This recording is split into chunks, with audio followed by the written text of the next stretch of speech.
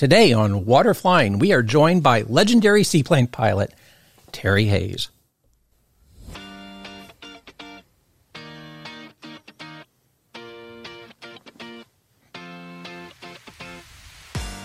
You are listening to Water Flying, a show dedicated to all things seaplanes. Brought to you by the Seaplane Pilots Association. My name is Steve McCoy. I'm the Executive Director of the Seaplane Pilots Association, which is the world's largest nonprofit advocacy organization dedicated to the protection and promotion of the water flying community. Climb aboard! We're about to start today's episode. Well, as we wind 2021 down, I have been given a holiday gift in the fact that we're going to be joined by Terry Hayes, who is literally a legendary seaplane pilot, seaplane instructor, aviation advocate, seaplane or SPA volunteer, Seaplane Foundation Scholarship Committee chairwoman, an active donor, retired DPE, and expert mountain pilot. Terry, you and I have known each other a long time. We've been flying together. It's a remarkable 20 years now. And I just can't say enough. You are always regarded in my mind as being one of my best resources for seaplane skills and knowledge in the Western United States and mountain flying knowledge. Thank you so much for joining me today on Water Flying. Wow, Steve, that's quite an introduction. I mean it. You make me sound very, very good. Hey, I'm really happy to be here. It's a pleasure to be here. And I look forward to talking to you about all this. Having a little chat as we sit down for Water Flying. So we're going to talk a lot about the Western United States, California in particular, a little bit about Montana probably, talk about some of the drought issues and how that's affected the seaplane community, and also maybe some of the unique glassy water operation techniques that are used in areas like California where you may have larger trees and terrain and things that we don't have here as much in Florida, to say the least. So for our listeners that may not be as familiar with you as I am, can you take us a moment to introduce yourself to the audience and tell them a little bit about your journey and what some of its highlights have been? Sure, I'll be happy to. I started flying float planes back in 1996. Was the first time I flew a float plane. It was a little Quicksilver on floats, and it was just a blast. So I came back. I was on vacation, so I came back to California, went down to Sausalito and got my seaplane rating, and then decided it was something I wanted to do for a living. So I changed careers and started building float plane time. I came up to Calaveras in 1998 and got my multi-engine C because I wanted to try to go up to Alaska and work. Then a couple months later, I found out the business was for sale. So I bought NorCal Aviation in 1998, and I ran the single engine portion until 2008 and sold that and just ran the multi-engine portion of that until 2011. And then in 2011 was when we had the horrible accident with my son, and he was killed in an aviation accident over in the Middle East. So I stopped flying for about 3 years. I really missed the float plane part. I came back to Montana, or I went to Montana with a good friend of mine who was also a seaplane mentor. When he got sick, he needed some help, and I did miss the float plane flying. So I started working for him up in Montana and just absolutely loved it. Came back to California, and now I work for both the operators of the school that I used to have and then also up in Montana. And float plane flying has just been a big part of my life. I love the fact that you can be out in nature. And you've been out to our pond here in California where we operate, and it's just fabulous. And then you've also been to our operation up in Montana. Lucky me. Yeah. Yeah, it's beautiful. Yeah. Yeah, lucky me and lucky you, because you get to do it all the time out there. That's right. That's right. And it's just been a wonderful journey. I did like doing the check rides and so forth for a long time, but I've kind of simplified my life a little bit. And now I just spend a lot of time doing seaplane safety and teaching and doing tours. Yeah. So we literally met, I moved out to Northern California in 99, and we probably met very closely thereafter when I came to be a customer and fly with you at NorCal, and we were flying the 150 at that point. Yep. And we've had a Super Cub, a 150, a 172. Yeah. And I do have to say the Super Cub's my favorite. Yes, we share a passion for the Super Cub. We do.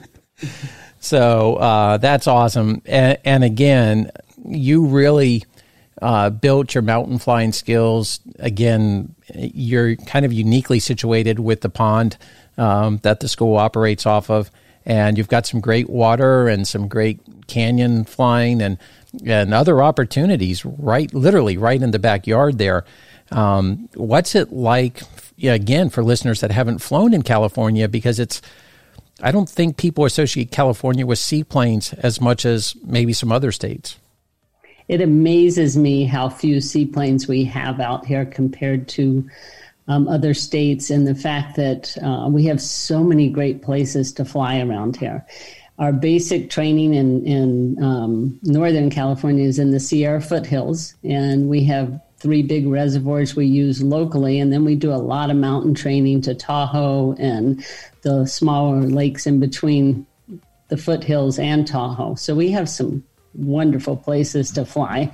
Like we were discussing earlier, we're going to be talking a little bit about the drought. I think we should try to schedule a monthly meeting, because since we had talked about doing the drought, we've had nothing but rain, which is fabulous. Yes. The last week, we've just had a great storm come through. Back in October, we had a really good storm come through. So hopefully if we can keep this up through the winter and then have another good year next year, maybe we'll get over this drought. But right now we're in dire straits with water. Yeah. Well, hey, I like that. I mean, any opportunity or excuse to talk to you is a good one. So if I can be the rain god and try to help the situation there, then I'm all for it. So you talked about, kind of the lack of a presence of a larger seaplane community in California. And I think that's a really relevant discussion, because California is literally number 3 in the United States for the number of seaplane pilots that are residents of any state in the country. That's number 3, only behind number 1 being Florida and number 2 being Alaska, with over 3,000 pilots in each of those states and about 2,600 seaplane pilots in California.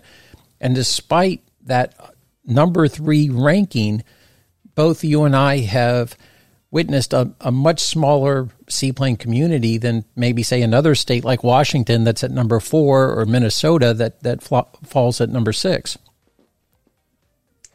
Yeah, I think one of our problems is that a lot of the lakes that we use around here are reservoirs.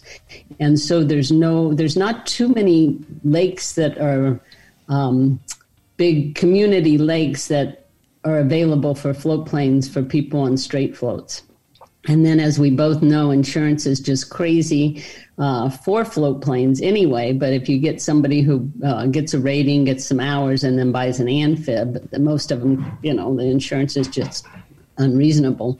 So we don't have a lot of places people can tie float planes up to. We have a lot of places you can fly. So you pretty much need to be on amphibs if you're in California, unless you have a private strip like where we are based with the float plane, or somebody else has a ranch pond that you can work some sort of contract with. Some of the things I've seen people do, which I think is great, is they've built these like water ski strips, and then they'll put a float plane in there. And that's pretty reasonable if you own the property and you can get somebody to dig those out for you. That works pretty well. Fraser Lake over near the bay there near San Francisco has a water strip right beside their grass strip. Yeah. But again, you'd have to be able to pull your plane out of the water then and so forth. So it makes it a little bit harder for people in California to fly floats compared to like Washington State has a lot of lakes that you can tie up to. Montana does. The only problem with Montana is they all freeze in the winter. But yeah. So I think that's one of the reasons we don't have quite as many pilots that fly float planes in or owners that owner operators. Yeah. Fraser was the home of Walter Windus with his Cessna 172 and on straight floats, and he was former chairman of the board of the Seaplane Pilots Association, and that's where he would fly out of. Yep. He's been a great resource out here for us in California. Yeah. So that's all good. We would like to see this community grow. I enjoyed, not only with you, but Ray and everyone else, Paul Rivas. I mean, just the wonderful community out there that, we were flying everything from Cessna 185s, the Super Cubs, the 150, Grumman Albatrosses. I mean, we had a very vibrant community flying in California. It was just a lot smaller. And again, just amazing destinations, but the destinations didn't have necessarily the support of a hotel or a restaurant or marina where you could leave the airplane once you arrived at the destination. Exactly. We used to have flying picnics once a month where we'd meet at one of the lakes, and that worked well for years. We need to get that going again, because then it brings people out more and it gets the community a little bit stronger. Yeah. So I know I go to Montana in the summer from May to October, and there's a lot of float flying up there, and it's just a great area to fly in too. One of the problems in California is that the lakes do get pretty busy with boats, and since we don't have a big seaplane community around here, the boaters aren't quite as used to working with float planes as some of the other areas where it's a common thing to see them come in. Yeah, and that holds true for law enforcement and the waterway managers as well, because I know we had one instance that's occurred in my recent memory where we literally had an airplane operating on a lake, and the agency that was controlling the lake literally was calling here thinking that the individual was spreading powder in the lake, and what it was the mist coming off of the floats, the prop spray and the float spray. Right. So people just don't know. Yeah, and thankfully we were able to engage in that and get involved and work it out with everyone. But we wanted to talk about these water levels because there is a tremendous amount of amazing water in California. But this drought is affecting everything, including seaplane operations and the way we operate. Has it been a big factor in limiting operations, or has it been something that you've been able to adapt to? It doesn't limit the operations, it just changes it. We still have a lot of places to land, a lot of areas to work with. It actually makes a better training environment because you can have a student for a weekend and you can be telling them that, the environment changes every time you land, but they don't, see it quite as often when you have a good water flow and everything's nice and deep. We can be teaching somebody on a Friday and go back on Sunday and there'll be another island that has appeared. Oh, wow. So those kinds of things are wonderful for teaching. Does make it more challenging because you have less water to work with, less area to land, and then you still have the same amount of fishermen out there and the boaters that you have to be conscious of. It changes our glassy water because you can be using an island as your last visual reference, and then there'll be a pine tree about, 300 feet away from that's sticking out of the water. When they filled these reservoirs, they didn't cut down a lot of the trees. So as the levels go down, it starts looking like you've got these little parks in certain places that, it's interesting. It makes it more challenging. It makes it fun. It does make it a little bit harder for students because a confined area landing is one thing, and then you turn it into a confined area glassy water landing, and it makes it harder for them as a new student coming to learn float planes. But we find it very fun, challenging, and we just have to be more aware of the fact that you could, have a lot more obstacles out there that you have to truly do your reconning before you come in and land. Yeah, well, I think that that dynamic environment actually is a great training opportunity, and it's just really dramatic. I mean, to think that you're flying on water and you just don't get a shallow spot or maybe a sandbar that pokes its head through the top of the water. You're actually getting islands appear in as little as 3 days. I mean, that's just a phenomenal thought process. I mean, to think that happens. And what a great demonstration to the student in that process also about how attuned they have to be to the water and the changing water, structures, or the way the water is oriented. Yes, it is. It's great. We like it, and we do love to see more water just because of the whole drought. But it has not slowed us down for flying. In fact, it's made it a little bit more challenging and more fun. Yeah. So one of the big differences between Florida and somewhere like California or Montana, where you have quite honestly, some pretty steep terrain potentials, especially when you have a full brim reservoir. And the trees are also a lot taller in California than they are here in Florida. And you also have density altitude issues depending on where you're operating if you're up in the mountains. So glassy water operations is a huge topic, and I think there's a huge advantage for students being exposed to that environment because it's a very practical, real-world experience. It really is, and it makes it more challenging when you have all the obstacles that are out there, because you can use an island, but now the island has these old pine trees that have been under the water forever, but they're still there and they're tall.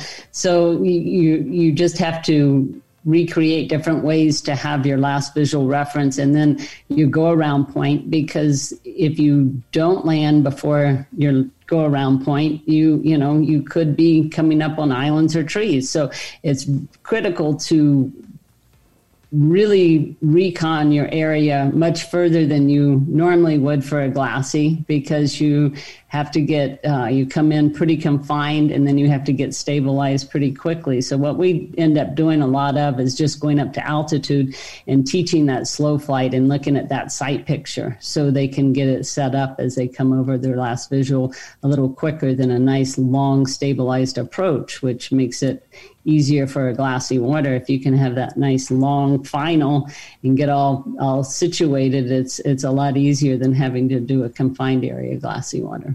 Yeah, and as we know, if you're not doing a glassy water, you can generally land in a lot shorter area than you can take off in. So with that, combined with the fact that you are doing a glassy water and you may need to abort the attempt, or if you're in a takeoff profile and you're taking off, with those trees and that terrain and the density altitude, you really kind of have to have your stuff together there. You really have to be thinking about that stuff and have a good understanding and not underestimate the performance of the aircraft that's needed, and do you have enough space to do it in? Exactly, yeah. And I tell you, I don't know why, but the water up in Montana, when you have glassy water in Montana, it is a lot glassier. It's just some of those little lakes up there that you go into have the huge trees on each end or all around. So you have to come in and you get pretty good at your confined area glassy waters. Especially up there where I think you've been up to Stillwater, where Bill Montgomery's got. Yeah, we have been up there. Or seaplane base there. That's pretty cool. But they always have glassy water. Yeah, and that's in a fairly narrow body of water with terrain and trees all the way around it. Yeah, rising terrain. Exactly. Yeah. So, and one of the things that was different there in Montana also that you see here in the Bahamas, but generally not with glassy water, was some of the lakes in Montana were just literally crystal clear. So if you have glassy water and this crystal clear water where you can see right to the bottom, that's an interesting scenario. Exactly, yeah, especially when it's confined on top of it. Yeah, so you're just throwing everything in there. Yeah. So it doesn't sound like you've lost a lot of water. It's made training more interesting and more challenging, which isn't a bad thing. Is there any difference between Southern California and Northern California as far as, how the drought has affected? It looks like it's literally affected all the way up to Ruth, which is, almost up at the Oregon border. And again, a beautiful lake to fly seaplanes in. Exactly. I don't think it's made any difference between northern and southern. I think everybody's in a drought right now in California. And that's even hard to say as we're watching it pour down rain outside right now. We have had 2 very good storms this year, but it's going to take a lot more than that to fill up our reservoirs. They're at the lowest I've ever seen them in the 25 years I've been up here. Yeah, we were talking, it looked like there was some data suggesting that they're at the lowest level on record, period, if not at least going back more than 100 years. Yeah. So that's really something. Scary. Yeah, it is. And of course, you and I both have a lot of experience flying out at Lake Mead, and the changes we've seen there over the last 20 years from where they were full brim, literally releasing water out of the dam because they were at full brim, to where it is today, which is just scary. Yeah, I have not seen the reservoirs full here since 2010, I think. Yeah. Yeah, it's pretty scary. And then, you top that off with all the fires we get in the summertime. Yeah, you've got kind of a vicious cycle between the drought, the fires, and the low water levels. And we were talking earlier a little bit about the smoke and how that may affect your operations, and also how that affects glassy water operations, because you get a really soft light in smoky conditions, and that can, again, aggravate the glassy water operations. Yeah, exactly. Yeah, we do get some smoky conditions out here. Usually if the smoke starts coming in, it will get where it's so bad you can't even fly. You have to shut down operations. Yeah, I think we saw that in Montana at some point as well, recently. So, I hope we find some more rain in our future for the dry West, because we really need it. We need to get these waterways back healthy. I know the rivers that we were on up in Northern California were way below the flow that they should have, and that affects the salmon fisheries and everything else. So it does. It also affects when we're out flying. I've had several TFRs pop up where you have to work around those when you're out on the lake. So you check your weather and you check your, NOTAMs and TFRs before you go out. But while you're out flying, things pop up. So you're constantly having to look at that stuff, where in the past you didn't have to check it quite as often. Yeah, well, and literally SPA, again, we've gotten phone calls here to assist members that have operated in those TFRs, and those TFRs have been instigated due to the forest fire activity and the fighting of the fires. So I don't want to miss an opportunity. I want to get on to some more positive notes, and there's a couple of different ones, but let's talk about the impact that we've been able to create out of any other way to say it, a tragedy with the loss of your son. And one of the very first things I did coming on as executive director of the Seaplane Pilots Association was create the Tyler Orzo Chuck Times Memorial Scholarship with you and Andrea in Tyler and Chuck's memory, who were both very close to me as well. And I think we've been able to really turn a tragedy into a really positive note with the scholarships that we've been able to provide. We're continuing to provide, and a program that's continuing to evolve to do even more through the scholarships. Would you like to address that at all? Or? Well, I've enjoyed working with these young students and these young people, and I've found that a lot of them I've kept in touch with since they've done their seaplane ratings through the scholarship, and they've turned into good friends. And it just is nice to see the younger generation that we have coming up flying. I'm impressed with a lot of these young kids, how how dedicated they are, and just how thoughtful they are. And it's been a good thing. It's been a healing thing for me to be able to work with these kids, because I know how much Tyler loved float plane flying. I enjoy working with the youth probably the most. There's so many opportunities out there for them right now, but it's hard. I mean, it's really hard for these kids to be able to build float plane time, because it's just so expensive. I mean, it's very expensive to fly anything nowadays. And that's a combination of just the increase of everything and insurance. So we have to help these kids build float plane time. And it's nice to see people that some of the schools that have donated and that they're helping keep this scholarship going, as building more float plane pilots. We've had quite a few of these kids that have gone through that are now flight instructing and doing seaplane training, and it's just a really positive thing to see. And I've enjoyed working with them. Yeah, I was so devastated, number one, at the loss in the first place, but number two, when we lost you from the community for the years that we did. And I was so proud at you for making the decision to come back and kind of crossing that very painful threshold. And we've now created about 36 pilots out of the scholarship program. When I think of the awardees that have received the scholarship, like Brooke Roman, who went on to become a seaplane instructor, with Don Lee, where she did her training and literally created another 200 new seaplane pilots as the result of being an instructor. And it really changed the entire trajectory of her flying career. And she's literally now trained some of our other scholarship recipients. Exactly. And that's one of those really rewarding stories. I know of 4 of the young people that I have worked with that are now doing seaplane things for a living. That's the whole seaplane rating, like for me, changed their life.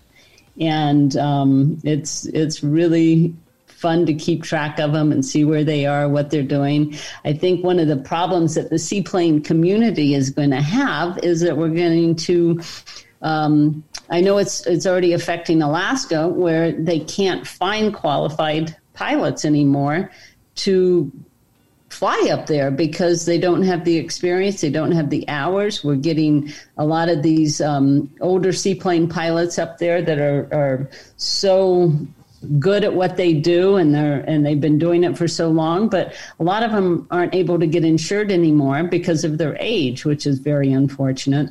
Mm-hmm. And so you're losing pilots faster than you're creating pilots, and it's turning into a problem for a lot of the lodges up there. I know one lodge that has started training their own pilots. They've got their dock hands. They're paying for their ratings. They're getting the ratings done because they've been working for them for a long time. They know the area, and so they think that will be a better way to create long-term seaplane pilots for their lodges.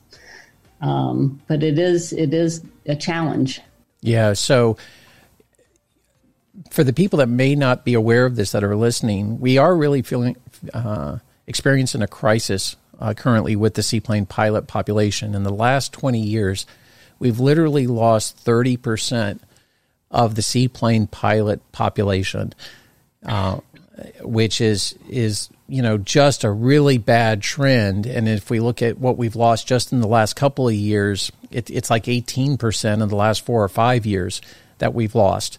So we really have to reverse this trend for the health of the community. It'll actually, the more people that participate in this activity, the lower the cost of the activity becomes for insurance purposes and for manufacturing purposes. If they sell more floats, they can afford to sell them for less money. And so it's really in everyone's best interest to maintain a good, solid, healthy population of seaplane pilots. We're never going to be the majority of pilots. We're always going to be just a couple of % of the aggregate number of pilots. But we can't let this number erode anymore. And one thing that we've done with this scholarship program was done our little part to help that issue. Exactly. And then we've had some other people bring in scholarships. The LIFT, Ladies in Flight Training, they're doing some seaplane scholarships, which has been wonderful. I think they did 2 this year, and then they're planning on doing more the year coming up. So it's really nice to see people who get inspired by float planes try to pay it forward. And that's what we all have to do to be able to help these people build float plane time. Yeah, I agree. And so if you are interested in becoming part of the scholarship program, we're going to tell you, number one, how to apply, but number two, how you can help us with the program. So it is a fully paid seaplane rating right now as the program stands. And we try, our goal is to do 12 a year at minimum. And if you own a seaplane school, you can donate a rating to us once a year. And we have several schools that do this. Don Lee, Jones Brothers, other schools, Kenmore Air Harbor has done this, have donated us an annual rating per year. I think even Pete was donating for us as well. Backcountry flying experience. Backcountry flying. There's quite a few, and we appreciate all of them. So we want to recognize those schools that have participated in the program, and we do give them exposure in the magazine and in the community for doing so, because we want to be very thankful for their support. But if you are one of the schools that's listening that may not have participated in the program, we would like to invite you to participate in the program. And you can either contact us here at csr@seaplanes.org or Terry directly as the chairwoman of the scholarship committee. Terry, how should they get a hold of you? They can contact me at flyames@gmail.com. That's FLYAMES@gmail.com. It's my old email from my multi-engine C. Yes. They can contact me through Foothill Aviation. There you go. So look Terry up or contact us here at the headquarters if you're interested. I will also challenge you, if you're listening, it's the end of the year. It's a great time to spread potentially a good financial year if you had one. If you donate to the scholarship program, it is 100% tax deductible, and you do that through the Seaplane Foundation. We manage the money and the program, and if you want, again, to participate in that, I would welcome and kind of challenge you as a listener to pay it forward and help the community and consider donating to the scholarship program. And talking about paying it forward, Terry, this is kind of an annual ritual of mine and Mary's, but right now we'll commit to our annual $2,500 donation to the program, and we'll get that taken care of after the program to do our part.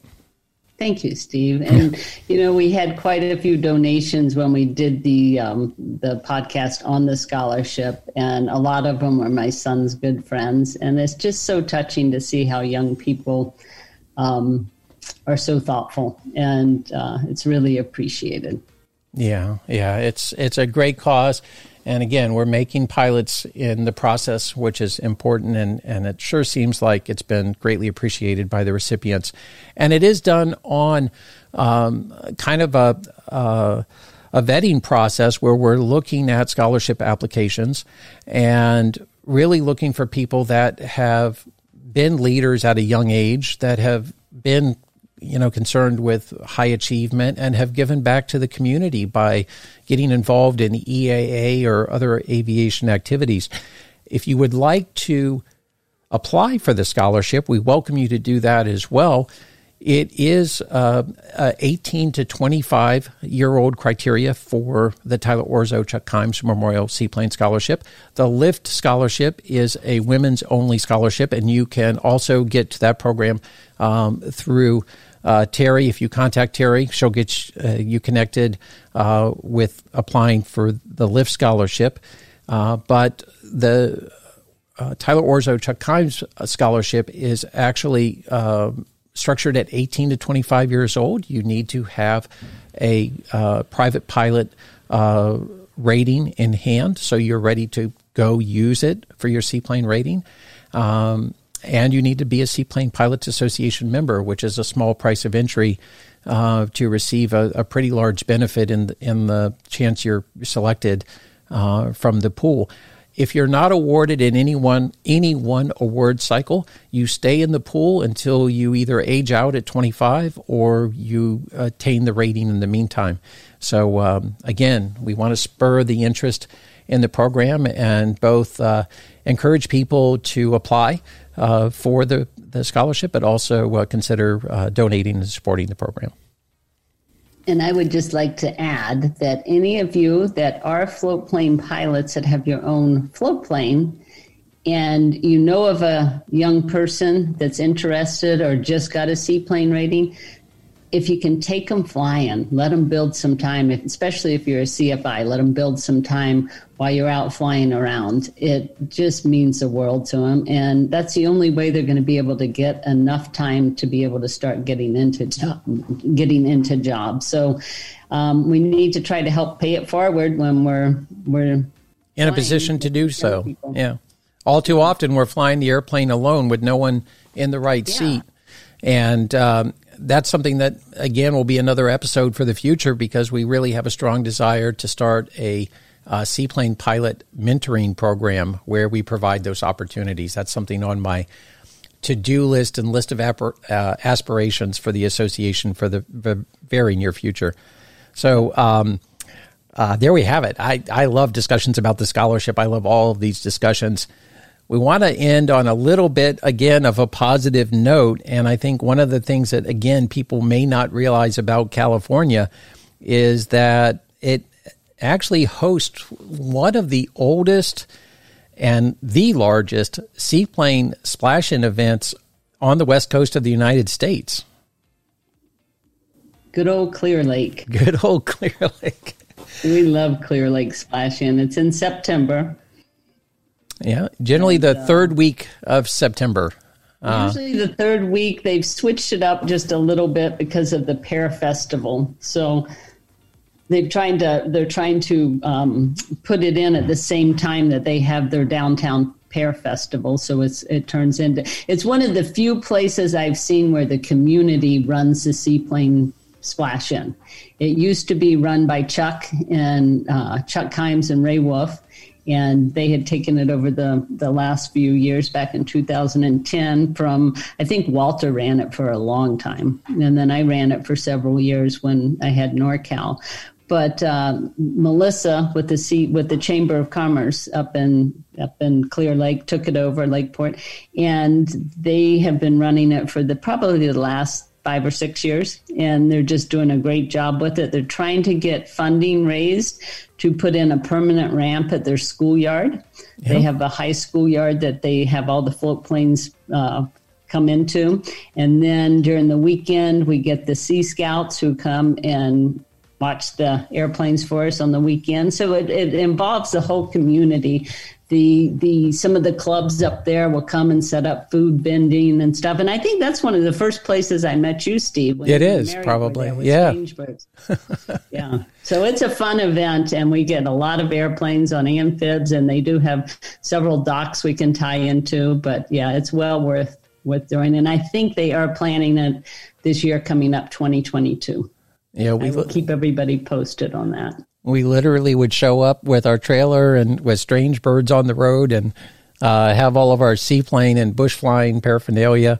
And it is amazing because the town has been so accommodating, putting in a temporary ramp every year there at the schoolyard, literally doing a parade of seaplanes down Main Street. Where they have you drive downtown. They'll close the roads, and then they have the float planes going through the Main Street.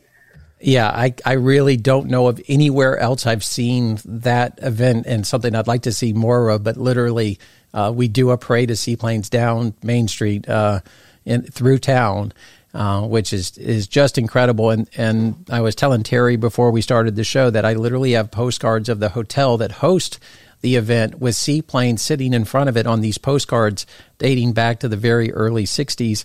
And, of course, there's a very interesting story behind how the lake even got its name, which was it was a secondary landing location for the Pan Am Clipper ships when they were flying into San Francisco. And if San Francisco Bay was fogged in, they would ask, is the lake clear?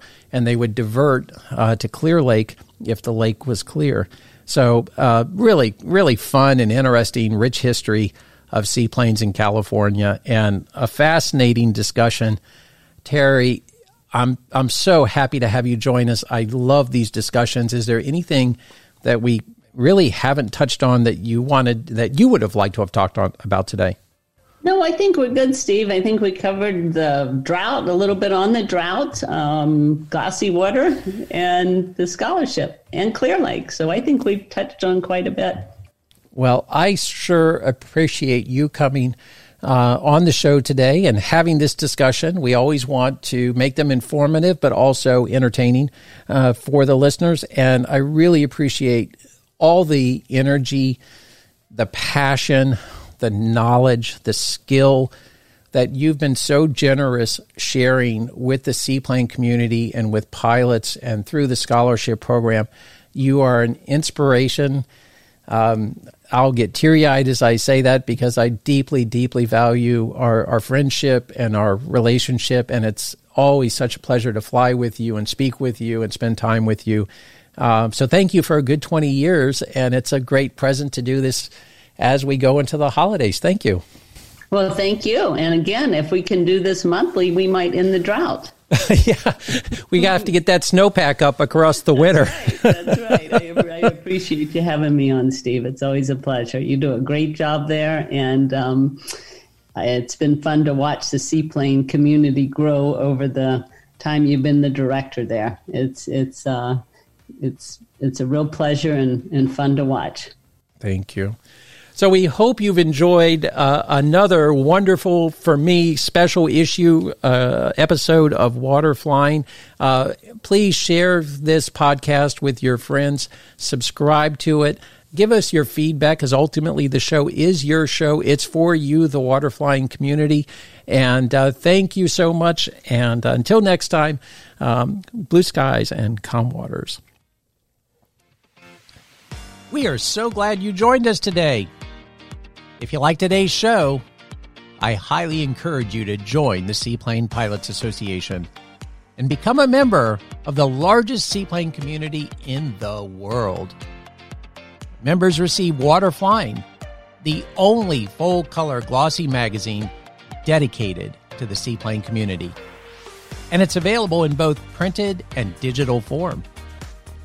Your membership also includes access to the Water Landing Directory app, which has the Seaplane Flight School Directory and a calendar of seaplane events not only here in the United States, but around the world. The association hosts regular educational workshops, safety seminars, and gatherings for seaplane pilots and anyone with a passion for seaplanes. So look us up online at seaplanes.org, join our community, and support our mission of protecting and promoting water flying.